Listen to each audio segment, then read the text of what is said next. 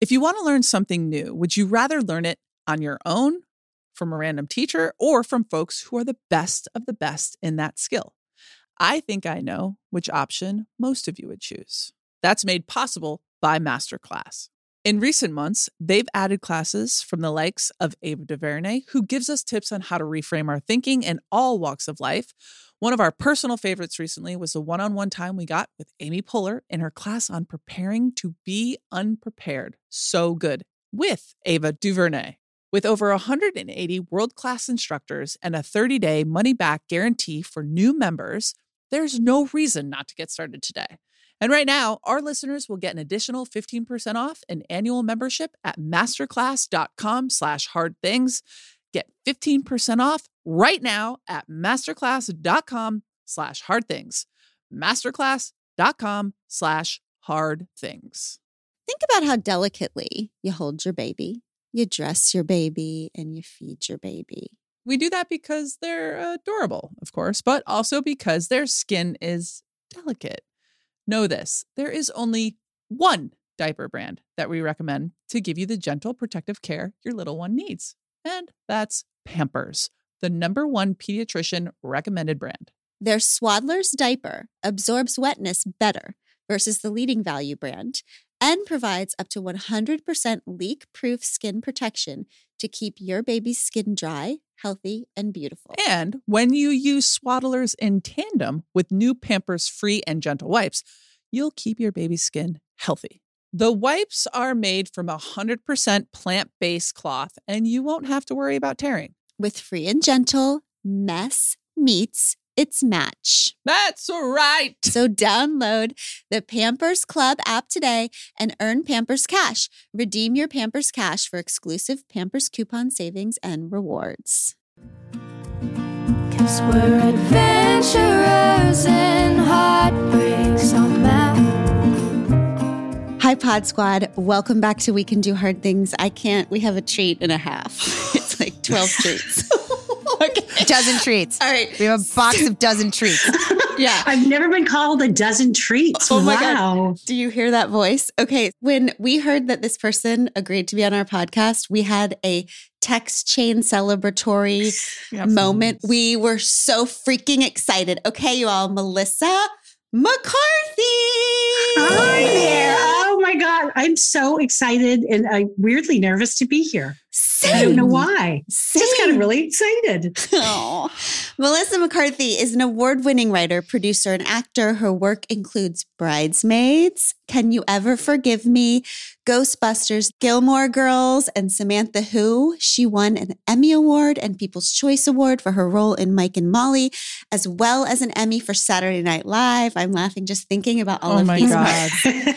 Melissa and her husband, Ben Falcone, who we're excited to talk about your relationship is so beautiful, founded On the Day Productions and have produced Tammy, The Boss, Life of the Party, and Bob Ross, Happy Accidents, Betrayal, and Greed. Melissa McCarthy, welcome to We Can Do Hard Things. Wow. What a way to start it off, guys. I must be old. It's weird to hear a list of that because they're all like, they're such a part of us. But when you hear it in a list, you're like, all right. Yeah. I'll take that. Not Yeah, old, I'm- badass. Yeah. Badass. Amazing. And I actually want to start with, you and I both went to Catholic schools growing up. Yes. And I wanted to know how your experience was. You know, good and bad. I think, I was raised Catholic. There were certain things about it that I liked. I did find myself often getting kind of sent to the principal for things that now as an adult, I think back and I just had questions. Like I was like, well, I remember one of the sisters saying, I think it was like our first foray into world religions. And I mean, I'm from a small farm town in Illinois. So anything with world in it, I was like, oh, how exotic, how wonderfully exotic. And I just didn't know anything. I mean, there was no, there's no internet. You could only, if you didn't experience it, you really didn't know much about it. And I was little, I was probably in like third grade. And I remember her talking about other religions. And then it was also kind of mentioned, but of course the best one is Catholicism. And I said, well, why? I said, isn't the whole thing that maybe none of them are better? And then the energy changed in the room. Yes, it did. And I said, how do you know that you were right? And she was like, because God would have told me. and I wasn't I really wasn't trying to be a smartass. I said, well, okay, so God would tell you if you're wrong, then why hasn't God told everyone else that they're wrong if they are wrong? Yep. And she just said, you should go to the principal's office. And I'm like, well, I'm like the only nerd that actually had questions. I'm like, regarding the reading, and they just didn't want to talk about it. And I get that you're questioning someone's basic fiber and what they've built their world on. But I was so ready to be like, well, let's kind of talk about it. And I never liked the priest to nun ratio. I felt that the nuns got very subservient. I remember being in second grade being like, well, that's weird. It's like almost bowing when he came in. And I was like, that doesn't seem right. I didn't know why I didn't like it, but I didn't like that. And but so many of the lessons, like be kind, love, there was so much goodness to it. I don't practice anymore. I don't think you have to be inside a certain building to have a relationship with whatever you think of as God. And if you do and find solace in that, I think it's great. I don't. I think it's become a bit of a business, which I'm sure would really infuriate so many people, including my family. But well, I credit you. I can't believe I just said that. I'm in trouble. No, the principal's knocking, Melissa. I credit you though, because you actually asked the questions. You know, in 8th grade, I was too scared. The Catholic guilt is real. It's real. Yeah. I think because I was younger, I didn't even know yet to be like, ooh, this isn't going to go over well. I didn't know it was a trick question. Do you have any questions? Means don't have any questions. Right. Other than saying, boy, all those other religions are wrong. Okay. I can always kind of say the wrong thing. It's my talent. It's a beautiful thing. Something you said that I felt very attached to. You said, I'm a shark. I have to keep moving. Like, you know how sharks, they stop breathing if they stop moving. And I am like that too. And I just wondered, is that your way of being? Or do you ever worry like I do that the need to keep moving is just an effort not to be still? Yes, on both sides of the coin. I think it is my natural tendency. I'm constantly moving, and I do always say, like, I'm a shark. I have to be in motion, be moving, doing something. I like doing things, and I do think I fill my day probably with too much. Sometimes Ben is very calm and very steady, and sometimes he's like, it is okay to stop and just be in the room instead of me being like, I haven't lifted that chair in a year and a half. What's under it? He's like, you've been working for 6 weeks. I'm like, I'm going to roll the whole couch. Like the poor man walks in and like the couch is literally turned upside down. And then I'm down another wormhole of like, should I put casters on this? And he's like, I don't know what's going on. You've worked for 6 months. This is your first day off. And like, you have taken apart furniture. Mm-hmm. But then I'm like, well, I have to, because I want to make it nice for everybody. I'm just constantly moving. And then I'm trying, it's like something I like it because I like puttering and fixing things for people. But yeah, I mean, sometimes Ben's just like, you know, I've come in and I'm like holding up clothes to his back because I like shopped for him. And he's like, you know, sometimes it may cross over. It's too much. Yeah. Like I just am like, hey, should we go into your closet and like make outfits? He's like, no, we should not. We should not do that ever. You two. Okay. So Abby and I, we've watched every movie of yours again. Good. We've been hanging out with you and we've been reading a lot about you and Ben. And it's just like you work together, you raise your girls and it's beautiful. And the way you talk about each other is so beautiful. And Abby, we read one interview where I think Ben was talking about you and Abby looked at me and she goes, they remind me of lesbians. First of all, thank you for the compliment. Yes, it's our ultimate compliment. I'm always like, you're such a better human than I am. He's just literally like, there's no other side of Ben. He is exactly who he is. He's the weirdest person I have ever met. And that's high praise. And he's just steady and like endlessly kind. Like he takes a minute. I mean, he always calls me fists of justice. Like I respond like the second something happens, I'm like, oh my God, what are we going to do? This is outrageous. And Ben's like, we could sit and think about it. And probably there is a way to help. And I'm already like, my car is in reverse. I'm out the driveway, just like flipping off the universe. And he's like, you want to come on back? Because there's actually a hotline and we could help. I'm like, okay. He's like, where were you driving to? I'm like, I don't know, but I figured we need to activate. There were two physicists that were like, there's the mosquito and what is it? Not the barge, but it's like a submarine. And one is just spinning and turning. And the other just slowly goes. And they work together as a team for years. And they said, both were great, but they could never come up with all the things they did without that weird dynamic. Mm-hmm. Mm-hmm. And there's something to that. Like you couldn't take two of me. Right. That seems terrible. Right. Bad idea. And probably two of Ben wouldn't be a good balance either. But yeah, he's just the greatest. I feel like I can't even imagine a minute of my life without him. Like not a minute. And I love that he shows himself in certain moments of movies that you star in. And I actually have become accustomed to like waiting for it. And we pause it. I'm like, this. They're like, we're like, kids, that's Melissa's actual husband. And they're like, I know that. You do that every time.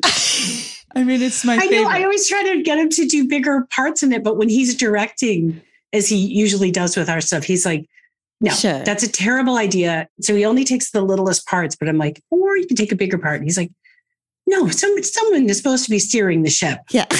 Right. But I love it. Your fists of justice.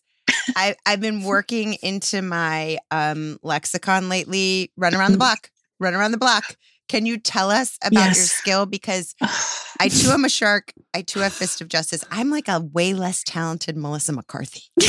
That is not true at all. My God. I often say, because I'm often failing at it, I'm forever trying to get better at running around the block, which does mean to me when something happens that I don't immediately jump up. I think because we do run our own things, I take great responsibility with how people are treated. Mm-hmm. And since I get to have that umbrella that I'm so grateful for, I also take it really serious that if someone is being like treated poorly, that I'm like, what? And I'm like, I have to go stop this right now. And I just lurch at everything because I think that just can't happen. And if you can do something, and often I feel lucky enough that I am the one that can come and be like, you can't do that. You can't talk to people like that, or you can't behave like that. What I always wish is that I said I would handle things so well if when I heard that, I went, I'll be right back. And if I could just actually run a block, then I would come back and be like, John, I need a chat with you. Instead, I go immediately to John and I'm like, what? Are you yelling at people? And like everything is on like 22. And then sometimes I do run around the block and then sometimes I don't. And I always come back in, and especially people that know me really well, they're like, did you run around the block? And like, I did not. I did not run around the block.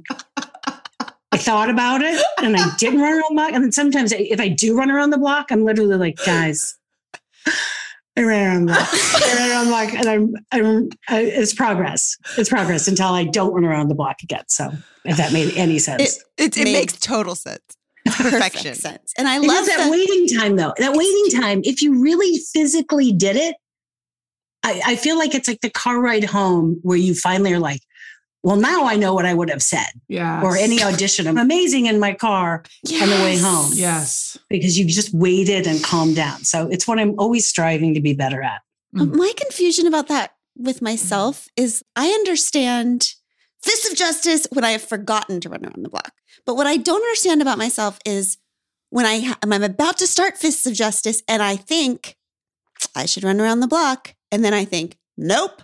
Fist of justice. It's like purposely overriding self, even when you know that you're going to be apologizing later.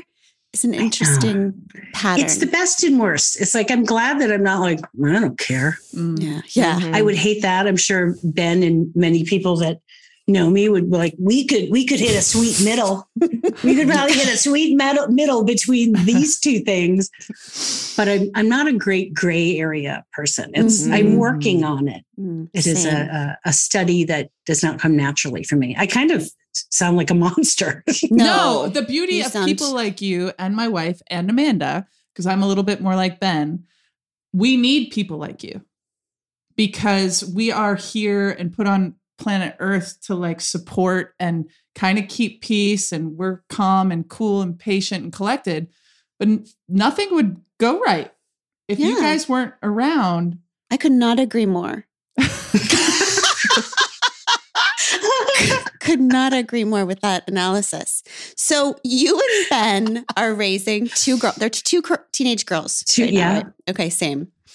So what we have figured out, which is upsetting about parenting, is that in order to teach them shit, you have to know what you think. Parenting it almost demands that you figure out what you think about things because they're going to ask you questions. Yeah. Yeah. And then you have to back it up. Yes. Right. Evidence. Gone are the days. My parents, who are wonderful, wonderful human beings, like at that age, if you asked a question that was kind of complicated, they would be like, don't worry about it. and we were done. And they said it lovingly. They're incredibly loving people, but we just didn't delve into things. And that's not the way of the world, which is great. But do you feel like you are clarifying your thoughts more than you thought you would just because you have to explain it? Yes. Our family's always having these ongoing conversations about sex. And I'm like, she usually takes over because she has less shame and guilt and confusion. And then she didn't think she was straight her whole life. It's confusing for me. You're like, you're coming to me to figure this out? I figured it out 5 years ago. But I'm confused about everything. So I'm like, sex is good and beautiful, except sometimes it's not. Just be open, except also be closed. How do you talk to your girls if your girls were asked, what's mom's philosophy about sex? What would they say? First of all, I think they would be like, I'm so cringing right now. Yeah, same with us. I probably don't do enough. Like we've had the talk, which I did incredibly awkwardly because I knew it was going to come. I always thought, I'm going to do it so early because we're open about anything and they can come to me for anything. But there is still a Midwestern former Catholic person that's like, we'll talk about sex. The lightning bolt comes down. And so I just very awkwardly, right before she went to school, the day they were going to talk about it at school, I'm like, I'm certainly not having someone else initiate that conversation with my child. So we were literally in the backyard picking up after the dog. So it's really a wonderful time. And I was like, when two people love each other and physically, and Vivi just goes, oh dear God, is this happening? And I was like, there is different parts of bodies, be it. But at least I was like, just let me be awkward and get through it. But I think they know. I think they know that as long as whoever you're with is incredibly kind and respectful and only lifts you up. We talk about that a lot, that whoever your love will be, and it may change. I'm like, you don't have to pick a side. You can pick a side. You don't have to pick a side. You never know what's going to happen. I said that person has to be incredibly happy when you succeed and incredibly supportive when you fail. And if those are ever switched, I said that's the biggest red flag on earth, and nothing should make you feel uncomfortable. Like, we have it probably now. Thank you. Now I have to go have a better talk with them. No, it's so good. I realize I've been skirting it. No, it's so good.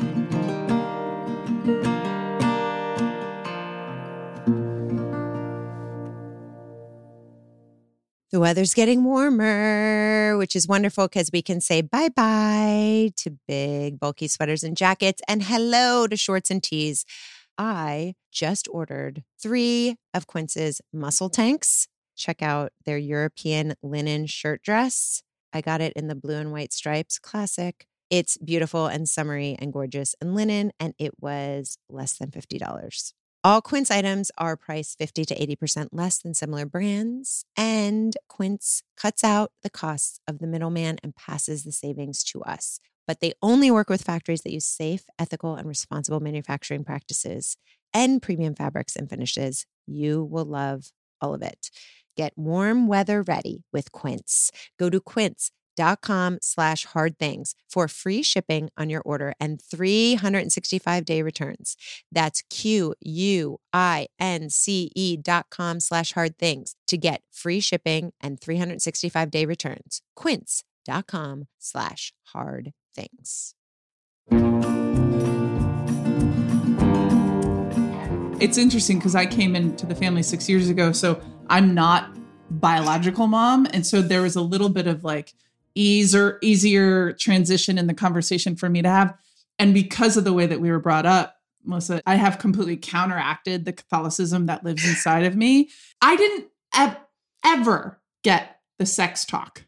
I didn't ever get the sex talk. And then when we were in Catholic school, it was all, what is the word? To not have sex? Abstinence. Abstinence. No, abstinence. It seemed to really stick in with you. I was a rebel from the beginning, but it's a very reliable strategy. So it's a shame you didn't. It's so hard to have the conversations. It is. And they know so much. Like my kids are so much more aware of the world. Yeah. And they're such little activists. I always say, like, I don't think anyone will ever tread on them. They just won't stand for it, which is like, I don't know how I could be more proud of them. They're just so well balanced and they're not afraid to speak up if something, is really wrong. Both of them are like, they will stand up and say like, this is not right. This is not okay. When it's really needed. And I think I do have to talk to them more about all of that. They'll be like, oh, geez. But then I know the more you talk about it, then they will come to you and they will actually talk to you about it. And not a word was ever spoken. Like with my parents, I don't think I've ever told this. God, my parents don't know how to get on a podcast, so I think it's okay. I remember it was in grade school toward it must have been like 7th or 8th grade. And there was a sleepover at someone's house. I can't remember. And out came some kind of sex book. And I was like, oh my God, like I'd never seen anything. Before I actually laid eyes on it, people were like, somehow parents got brought up. And I said, well, I know my mom and dad don't have sex. And they said, how do you, first of all, I think they all knew, how dumb are you? Right. And I said, I know for a fact they can't have sex because my dad cannot do middle splits.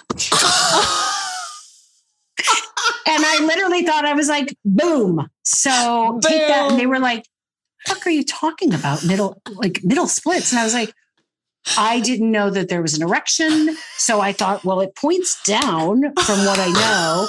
And so the only way to have sex is I thought both participants had to do middle splits. And then I guess kind of wedging. And then somehow that's how a baby is formed. I literally was like, neither of my parents could do middle splits. And just the room of these young girls were like, I don't know where to even begin with what you've said. Thank you for the gift of that. I really thought, I was like, so, and I'm not even realizing, you have a sister. Clearly, they've had sex at least twice. Yes.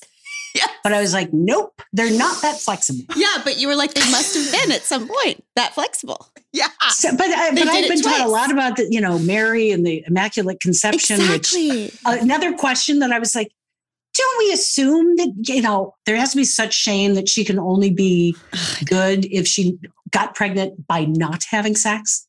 Even as a kid, I was like, I don't know what sex is, but I'm pretty sure it's part of having a baby. And they're like, no. It's not. Yeah. Here's the thing. You don't have to have sex to have a baby. I'm like, what a thing to be teaching. Yeah. Yeah. The Immaculate Conception. The flip side of the abstinence is good news. Yes. Oh my God. You can have a baby or not have a baby using abstinence. Speaking of your parents, didn't you describe your sweet parents as having been carved from marzipan? Yes, I do. Especially my mom. My dad's feistier and he's always on the move. He's 82. He's unbelievable. He remembers everything. He moves 100 miles an hour. He's constantly like, what do you need? What do you want to do? And, and I actually just went home and visited for a week. So I was in Plainfield, Illinois, and we would just sit in the backyard. And it's primarily just them being like, oh, there goes that guy. There goes that guy. And it's another squirrel. Uh-oh, look at this Buster over there. Oh, it's the same squirrel, just in a different position of the yard. And then my dad just walking around with a fly swatter outside. Because he's gonna put an end to those flies. I'm like, Dad, if you just, we're not being bothered by them. You're hunting them. That feels unfair. So I mean, at any given point, even when I remember when I called them, because I thought I was going to finish college in New York. And after I don't even know if it had been 48 hours, I was like, so I'm not going to go back to college. I'm going to do stand up. And I was just waiting to hear the response. And my mom's like, well, okay, probably. And I was like, what? I was like, do you have any thoughts on it? Well, I find fashion very unreliable. I was like, so you're encouraging me to go into the rock steady world of stand-up comedy? And they were like, well, and they said, well, why not you? They're like, if you work hard, you're a hard worker. And if you work hard enough at it and get good at it, why not you? And it kind of is like the basis for why I wasn't like, kid from a farm doesn't go to like LA and say like, I'm going to be an actor. Like it's just that math equation doesn't add up. I think unless you have parents that are like, yeah, why not? Of course you can. Like you're a really hard worker. Like their work ethic is so strong. I think it's why I work so hard and I enjoy what I do. Their work ethic is like something, it's kind of remarkable. That feels filtered into me, but also there was never a thought, anything, even if I couldn't do a back handspring, right? It's like, yes, you can. You just don't know how to do it yet. So go ahead and do it. And I was like, oh, okay. And then I kicked him in the head quite violently, but the sweetness remains. Sweetness. Oh my God, because so many of us try to protect our kids from the world's rejection by rejecting them. Like we're afraid the world's going to say no to them. So we say no first. You can't do it. It won't work. I know. If I could physically wrap my children in bubble wrap, I would be like, I wanted to put a chip in my kids. And Ben was like, that's awful. And I was like, we have chips in our dogs. I said, why can't I chip the kids? He's like, is this really the comfort? You want to go to the vet and have them chip our children? And I was like, can we do that? He's like, we're not going to have this conversation. I was like, we are in it. We are in the conversation. Because I think it has something to do with human rights. Right? That's what he said. I was like, they're little. They don't have rights yet. They don't own anything. They have rights. I don't mean that. They have human rights. Human rights. So we're always talking on this pod about generational things we're trying to break. So do you and Ben have those things that you brought that you're trying to do differently with your babes? Yes. Even with my parents, so sweet. I went through a really like gothic phase, which I loved. I think it's probably why I ended up loving characters so much. I was like, I don't want to be me, but like you put Robert Smith hair on a 5-foot Irish gal, she's suddenly a little more interesting. At least it was to myself. I try to, whenever they're going through phases, I want to never, even if it is something that's like kind of really funny or like this will be funny later, I try to always think of it as what it means to them that, I'm wearing these Frozen boots for 8 months straight. Georgie went through a phase where she just had these little black boots like that Anna wore in Frozen. Oh. And then I was just always like, instead of being like, this is so cute, like you're going to remember this, and kind of almost there's a mockingness to that. Instead, I tried to always be aware to be like, those boots are incredible because they made her feel good. So I was like, don't diminish or make cutesy something that for whatever reason she wanted those boots on and they empowered her. My mom lovingly, but would always like come in with the disposable camera and be like, you're going to get such a kick out of you later, and like take a picture of me. And I was like, it's not a joke. It's not a costume. as I was like literally in a full costume.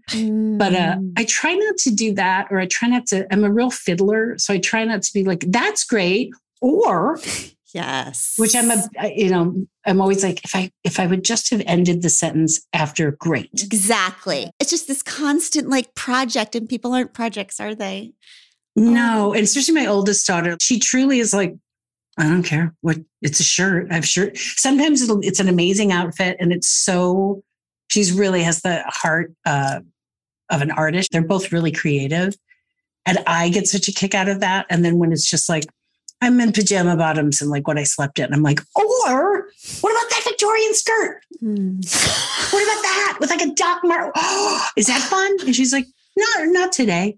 Like she's more bent. And I'm always trying to be like, do you want me to run upstairs and get it? And we can just look at it. She's like, no, that's okay. Like no malice, but I'm like, and I can always feel myself where I'm like, if I could just again run around the block instead, I'm like, I'm just going to go get it. Yeah. It's going to be fun to look at. And Ben's like, don't do what you're doing. I'm like, Well, it makes me actually think of like the first thing you do when you get a new role or a character is you go to the wig store. Oh, yeah, God, why yes. do you do that? One, it's my super happy place. I think I love a wig shop because in makeup and costume, it's all such a big part of it. I think there's something so altering about a wig I find really magical, because it's not just like, oh, it's a different color. It's a different texture. It's something that you really can't be, because I'm not that. And I can put it on and I feel like this is as close as I can truly get to like walking in somebody else's shoes. It seems silly because it's such a superficial thing, but it's like I can put on a wig and, I'll try on like 40 wigs. And when I get the right one, I'm like, oh, well, she loves grape juice and doesn't care. Like I just suddenly have all these very, very weird, specific things that I feel like I know to be true in my heart. And I know it's all conjured, but a wig, it's like, it's the fun of acting for me. Cause like sometimes I'm like, I don't always quite know what to do with myself as me. But when I step into somebody else's shoes, I feel like, well, I know how they feel about it. Like it's much more, I think, difficult to sometimes state my own opinion. Not that I'm tentative at all, but sometimes I'm like, I don't know. But I mean, I see the good and the bad and this. But if I'm someone else, I'm like, they don't like it. And here's 15 reasons why they don't like it. I can really be more succinct with it. I don't know what that says about me as me, but that's cool. It's like your respect for your characters. You have such a profound respect for the characters that you play. And it's wild thinking about you put on the wig and you're like, now I know she loves grape juice. Now I know. It's so multidimensional, every single character that you play.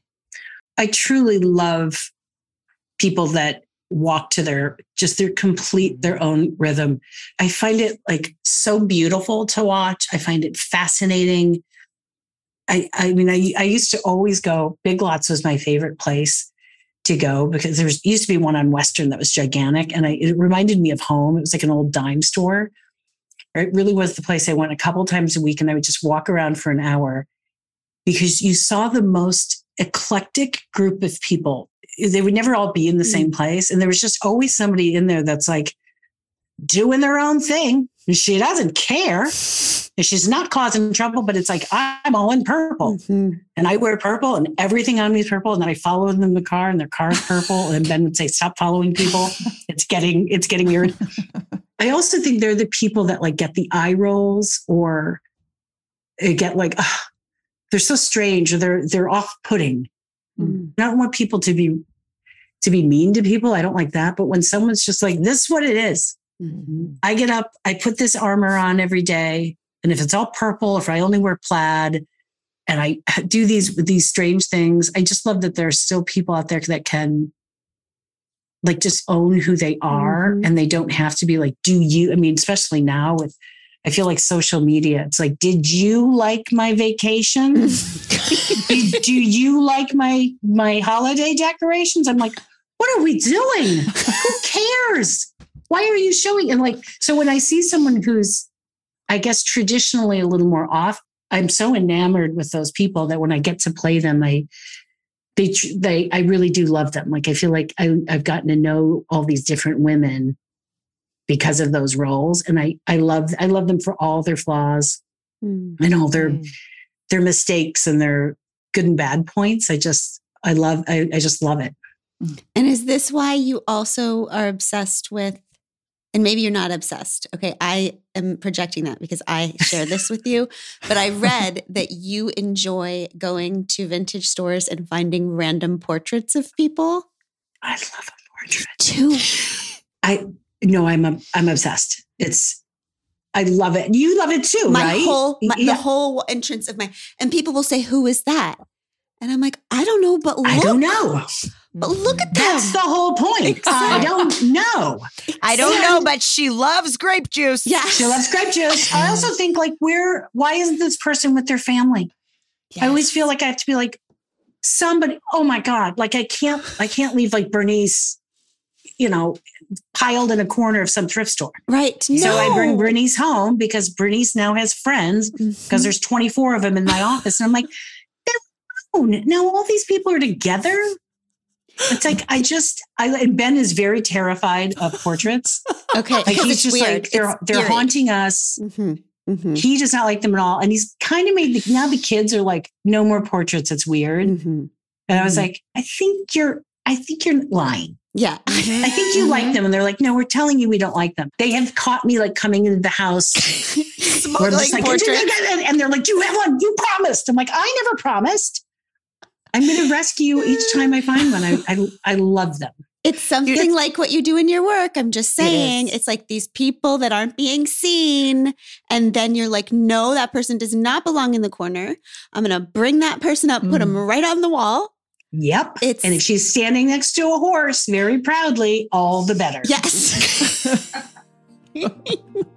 That's good. Exactly right.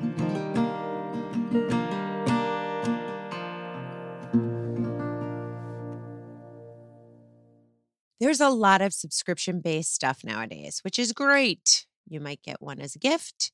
You might really want to try something during a trial period. You might even make the occasional impulse buy. But what happens when you forget you signed up for this platform or need to cancel after the trial period on the platform? For me, I can never even find where I signed up to begin with. It gets overwhelming, but Rocket Money is here to help. Rocket Money is a personal finance app that finds and cancels your unwanted subscriptions, monitors your spending, and helps lower your bills so you can grow your savings. Rocket Money has over 5 million users and has saved a total of $500 million in canceled subscriptions, saving members up to $740 a year when using all of the app's features. Stop wasting money on things you don't use. Cancel your unwanted subscriptions by going to rocketmoney.com/hardthings. That's rocketmoney.com/hardthings. rocketmoney.com/hardthings. I don't even remember what happened, but I remember reading an apology that you gave. It was a video, and it was such a gorgeous example of how to apologize that I saved it and I showed it to our whole team and was just like, this is it. This is correct. So what makes a good apology, and why do 99% of the time we all suck at it? Well, I don't know if I was good at it. I just thought we literally were doing 21 days of kindness. I think it was no good deed goes unpunished, Melissa. No. Gonna have to apologize for that. One of the charities we picked, which on paper and everything we vetted looked tremendous. And then literally the day we're like, here's the day, send, support this cause, blah, blah, blah. We found out that like they were also doing all these terrible things. We're completely like homophobic. The headline for what the charity was doing was one thing. And then as we like got deeper into it, and I thought, my God, I'm trying to raise money for this. And it was like trying to catch something in the air. I felt so bad about it. I just felt terrible. But I think oh my God, all I do is mess up. If you can't mess up and then go, oh my God, I screwed up so badly. And then just say, in all honesty, I missed it. We didn't know, like, we never would have done this. So like, I think that if it's sincere, and I don't think it has to be so. I'm sure I was rambling. That's another thing I try to teach the girls, like, you're going to screw up constantly. It's just part of being human. You just have to really own it when you do. And you have to own it quickly, and you have to own it 200%. And I did wonder, I was like, oh, I wonder like if there's going to be like fury about this, because it really was an organization that would never, ever back by 5 billion miles. And it really, people were just like, that's okay. We all make mistakes. And it was such a nice, I was so pleased by the response, because I do worry sometimes that the concept of one and done, I don't know any humans that are able to do that and fit into that world. And if you really sincerely apologize and you mean it, I think it takes some of the pressure off of everybody. Yes. Because if it's okay to go, oh my God, I couldn't have done that worse if I tried. I'm so sorry.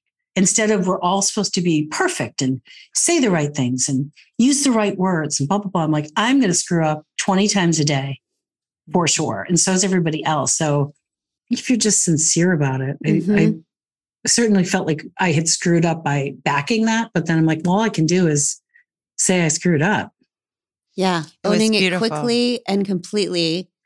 I have found that people are so unused to hearing other people own anything completely, that when they hear that, they're so amazed by it. They're so excited that somebody finally apologized without excuses and all the, You can hear a real apology instead of a fake one. Like, you can tell. That's the difference. The response from so many people now, I always think of, like, I always see people as like giant toddlers that, if they cover their eyes, they're like, you can't see me. Yes. And you're like, well, I can, because you're in the room. And they're like, no, you can't. Like, with so much in the last, especially 4-5 years of just like, you don't have a black headband on. I'm like, no, I'm literally wearing a black headband. Nope, you're not. Like, there's no, I think everybody wants to be like, if I just kind of duck and cover, no one will notice what I did. Yeah. And so nobody either rises or falls. It's just this weird cowering because no one wants to get called out.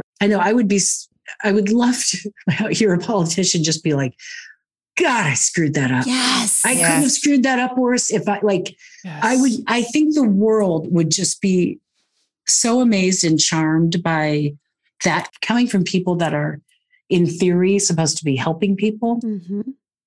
Agreed. Yep. Yeah. It's so good because when you just say owning it without the 14 asterisks that are like, but here's what we did, but here's why it shouldn't have happened, and here's why someone else is actually to blame, but I'm being big by apologizing. People are then responding to your explanation.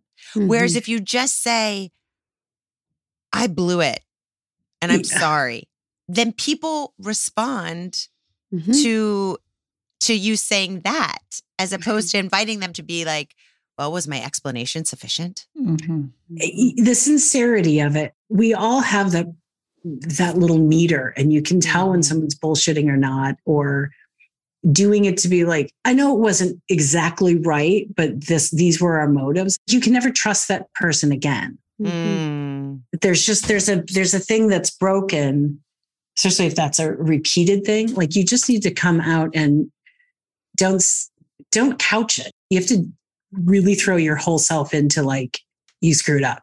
Yeah. There's something really like from that. I think you can rebuild anything on that basis. Agreed. I read that you said this recently. I don't do the thing anymore of, I don't like how that person treats people or treats me, but they're still in my circle. We're not all going to be friends. And if you treat people like garbage, I don't care if you're nice to me. I can see that and I can take them off the list a lot easier than I used to.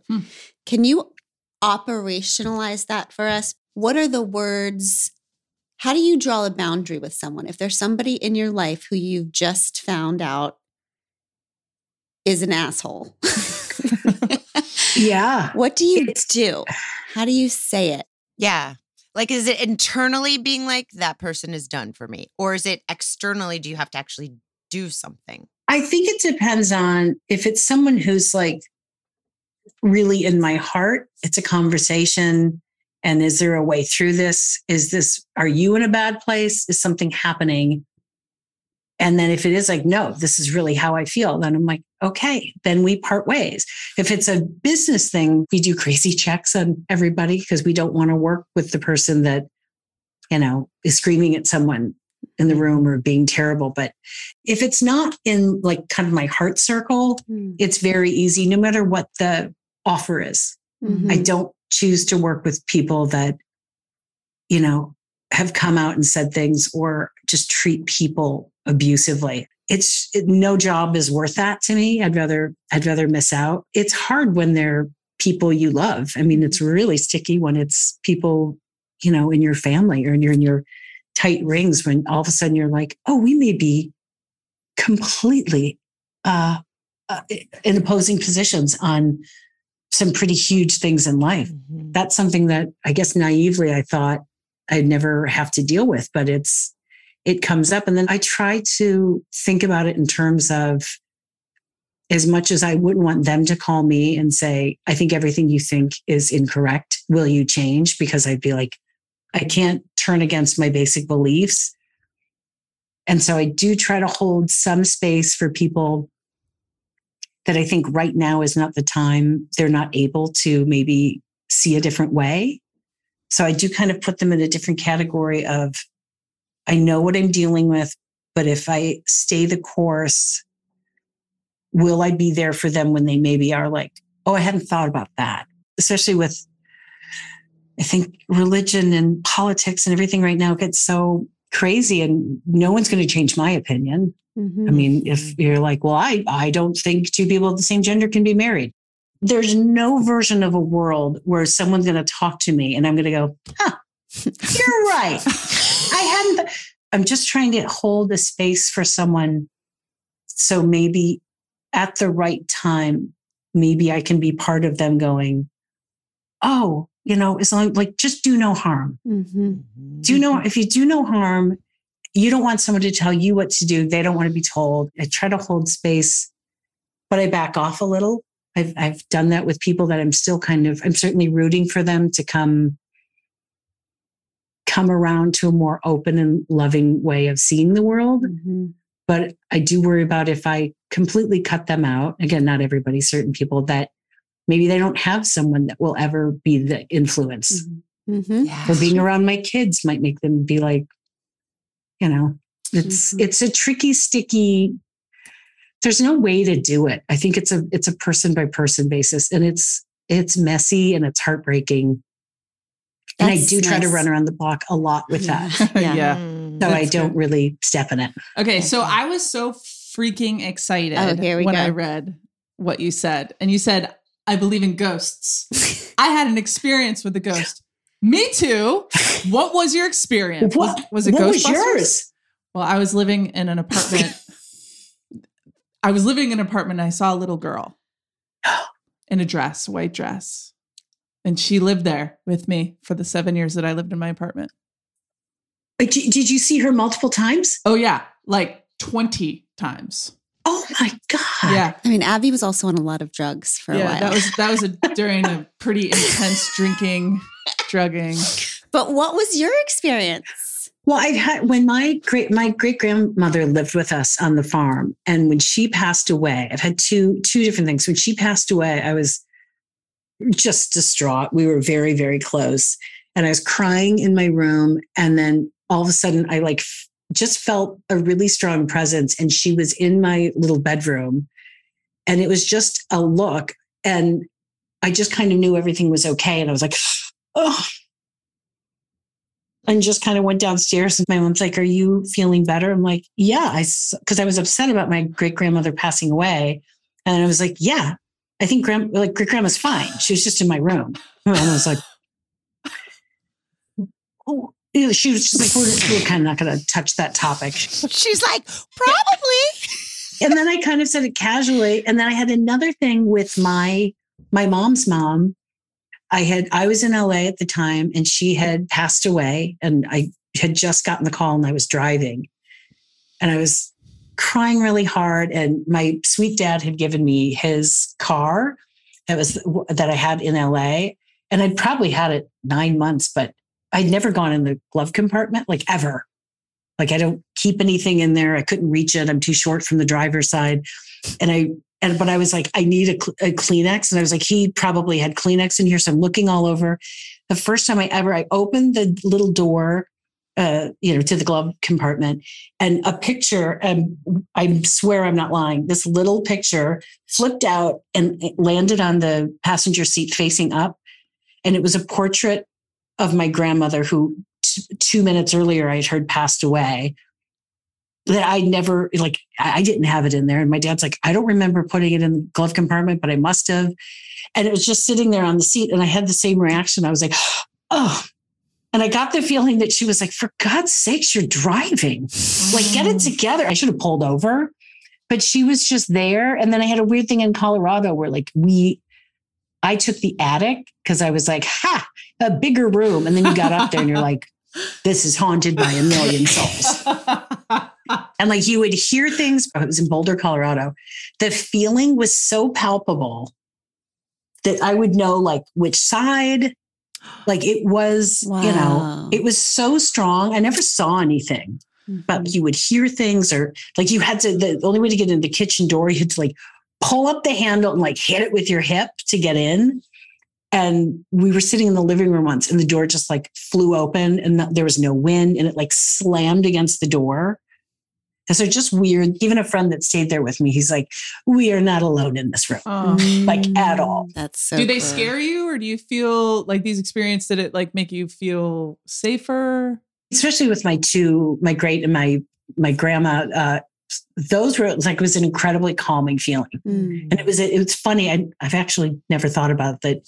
Both times I was crying about them passing. I thought of it separately, and they just appeared in different ways. But it was the most calming thought of it's fine. I'm fine. It's okay. And then even in the weird house that we were renting in Boulder, I didn't feel it was menacing. It was just so palpable that I was always well, I know somebody's here, but I didn't know anything about the history. We were the first people that were not of the family to live. It was a 100-year-old house, and we were the first non-family members to have it. So I'm I don't know, but I was sleeping in an attic with somebody every night.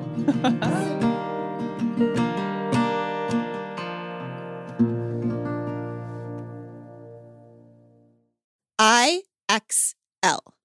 Remember those 3 letters the next time your child asks you for help on homework. IXL Learning is an online learning community for kids that covers core subjects like math, science, and social studies in a helpful, feedback-driven way. So the fact that we cannot help our children with our homework now, which I actually cannot and stopped being able to help them with after 4th grade, has been solved. IXL Learning's advanced algorithm is backed by research, and in studies done in nearly every state across the country, those who use IXL are consistently performing better in school. Plus, their subscription covers pre-K to 12th grade, and that wide range of ages and subjects is one of the many reasons why IXL is used in 95 of the top 100 school districts in the U.S. Make an impact on your child's learning. Get IXL now, and We Can Do Hard Things listeners can get an exclusive 20% off IXL membership when they sign up today at IXL.com/wecan. Visit IXL.com/wecan if you cannot help your child with their homework anymore. And there, get the most effective learning program out there at the best price. So you're not Catholic anymore, but you do you believe that there's more than we can see here. How would you describe your spirituality? I strongly, strongly believe that this is not it. Mm-hmm. I in my head, I feel too much, and oh my God, I can't comprehend a world where I won't see my grandmother or my great grandmother, or oh God, I can't even finish the sentence. I'll start crying. Mm-hmm. The thought of that it just ends. I just think there's too much magic. Whatever it is you feel between people, there's no way to quantify that just ends one day. Like I just couldn't bear it. I had my sister once said, we went out ironically for a beer, and then she sat down. She's like, I'd like to talk about your salvation. I was like, oh boy. Okay. This is a big one. But she was worried. And I said, I don't think any of us have the same thought of whatever God is, whatever swirling cluster of magic, is it? I don't know what it is. I don't think it's a person. It's certainly, I don't see it as a white dude with a great beard. But I do think something's there. And I don't see God all the time, but it's like in my car, or I'm just like thinking about things. I said, it's not that I don't believe in the magic at all. I don't think it has a specific address. And I don't think it can be connected to anything hateful. Yeah. So if you're saying you're wrong, you can't do this, we don't acknowledge that. To me, I think of those really old cartoons where it's like, you get to the pearly gates. I think so many people that are really religious, I'm like, you're not going to get into that club. You're going to have to do it over. Like, I do feel like they're going to be like, boy, did you screw that up? Like, just go back and be nice. Yes. Like, it's so simple. Yes. But I certainly don't, I think maybe my sister thought I was like an atheist, which I'm really not, because I don't know how that, there's too much magic, I think. Yeah. Whatever that means. It's the theme of what you told your daughters about just always finding someone that will lift them up, and the way that your mom lifted you up when you said the audacious, I'm going to move, and the way that your spirituality is about lifting up. It's a really beautiful theme of life. It's really beautiful. It's a constant fail and rejigger and try to do it better, but it's certainly, and Ben, Ben's whole thing. He's just like, if there's one thing, if everybody was just like, is this the kindest, not being walked over, but like, is the next thing I'm about to do the kindest version that I can do, or the kindest version of this moment that I can participate in? He's like, if everybody just followed that, we think about it all the time. We're like, can you imagine a world, like even 24 hours, where everybody like stop trying to like one up, or I'm going to get noticed for this terrible shitty remark about someone. I look forward to being back in style where doing the right thing also seems interesting. Like, that would be so cool. Instead of like just being the biggest dirtbag gets you noticed. I'm like, oh God. Okay, we're about to wrap here, tragically for us. Oh my gosh. What's hard for you right now?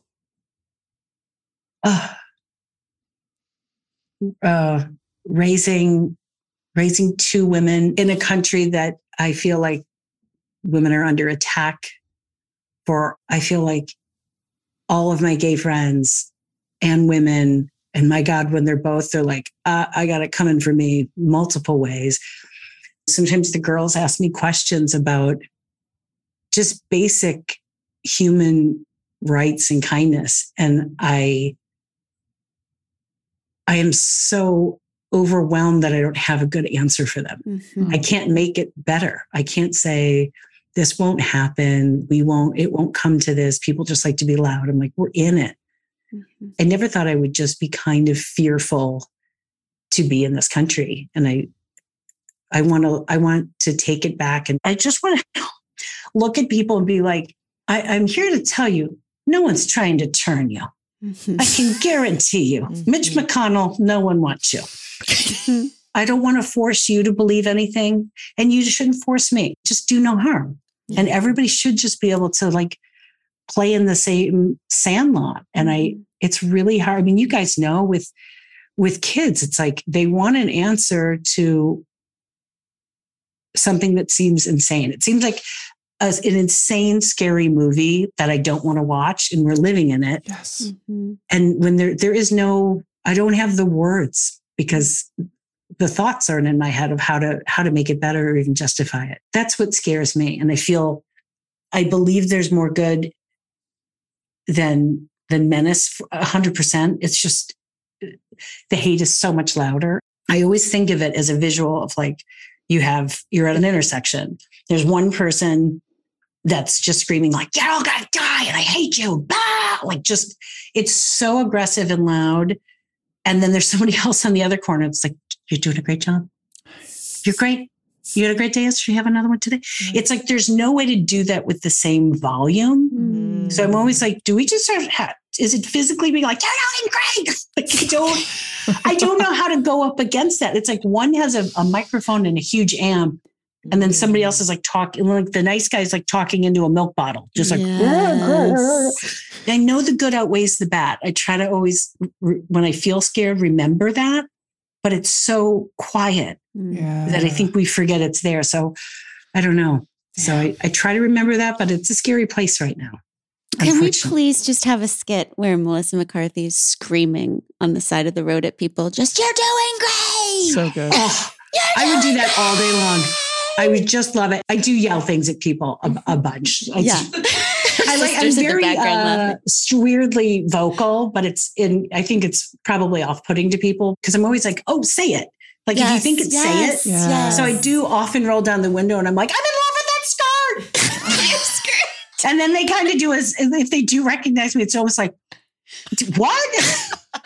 So I try to do that more and more because everybody's yelling something. Yes. I love to throw like a loud, aggressive compliment. Yes. The first people are like, what's going on? I'm like, you look terrific.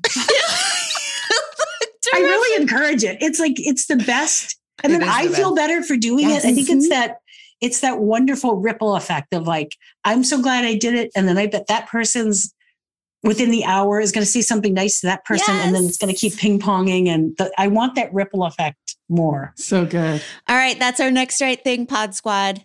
If we think something positive, we're going to say something positive, and that's going to start. Say something. See something. Yes, like a new twist. See something. It's a very new twist on it. See something, scream it. Okay, babe, I'm just going to go with something. Say. Okay, because I don't want you doing that around the house. Melissa McCarthy, you are a goddamn dream. Yeah. You are. Well, tell it to the mirrors, guys. You're so awesome. And, Bridesmaids is our family's like go-to. Although I would say the Starling is now that was just the most special. It just crushed us this week. That one, go see the Starling if you haven't. Get it in your living room. Thank you for this hour. Thanks, you guys. This has been such a delight. And I just love what you guys do. And I love that every day you're making that ripple effect better. And you're making it easier to talk about everything instead of just holding in what weighs you down. It's like, it's really impactful what you do. And I can't tell you how much I appreciate it. Thank you. We love you, Pod Squad. We'll see you next time. Bye. Bye, guys. I give you Tish Melton and Brandy Carlisle. I walked through fire, I came out the other side. I chased desire, I made sure I got what's mine. And I continue to believe that I'm the one for me. And because I'm mine, I walk the line.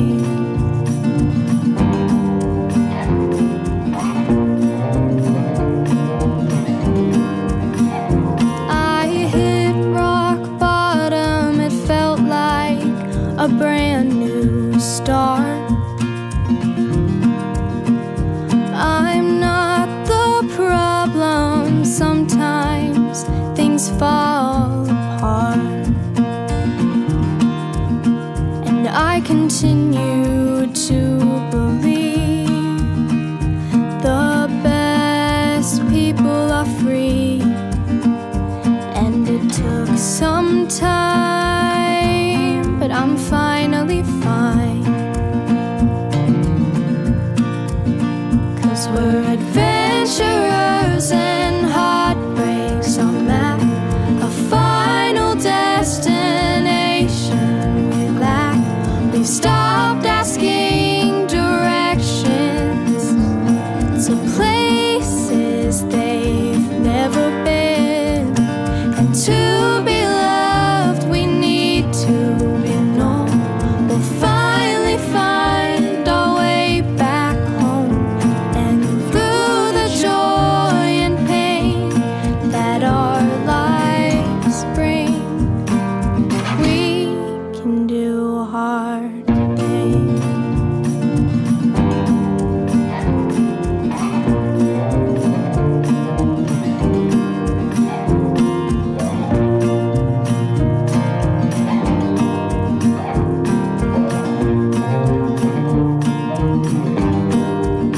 Cause we're adventurers and heartbreaks on that. We might get lost, but we're okay with that. We've stopped asking directions to places they've never been.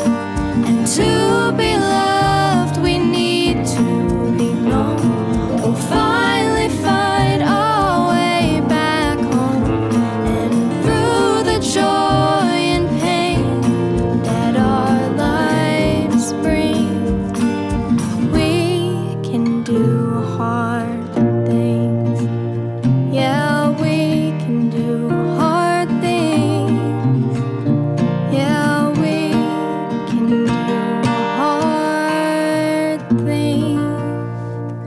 We Can Do Hard Things is produced in partnership with Cadence 13 Studios. Be sure to rate, review, and follow the show on Apple Podcasts, Odyssey, or wherever you get your podcasts. Especially be sure to rate and review the podcast if you really liked it. If you didn't, don't worry about it. It's fine.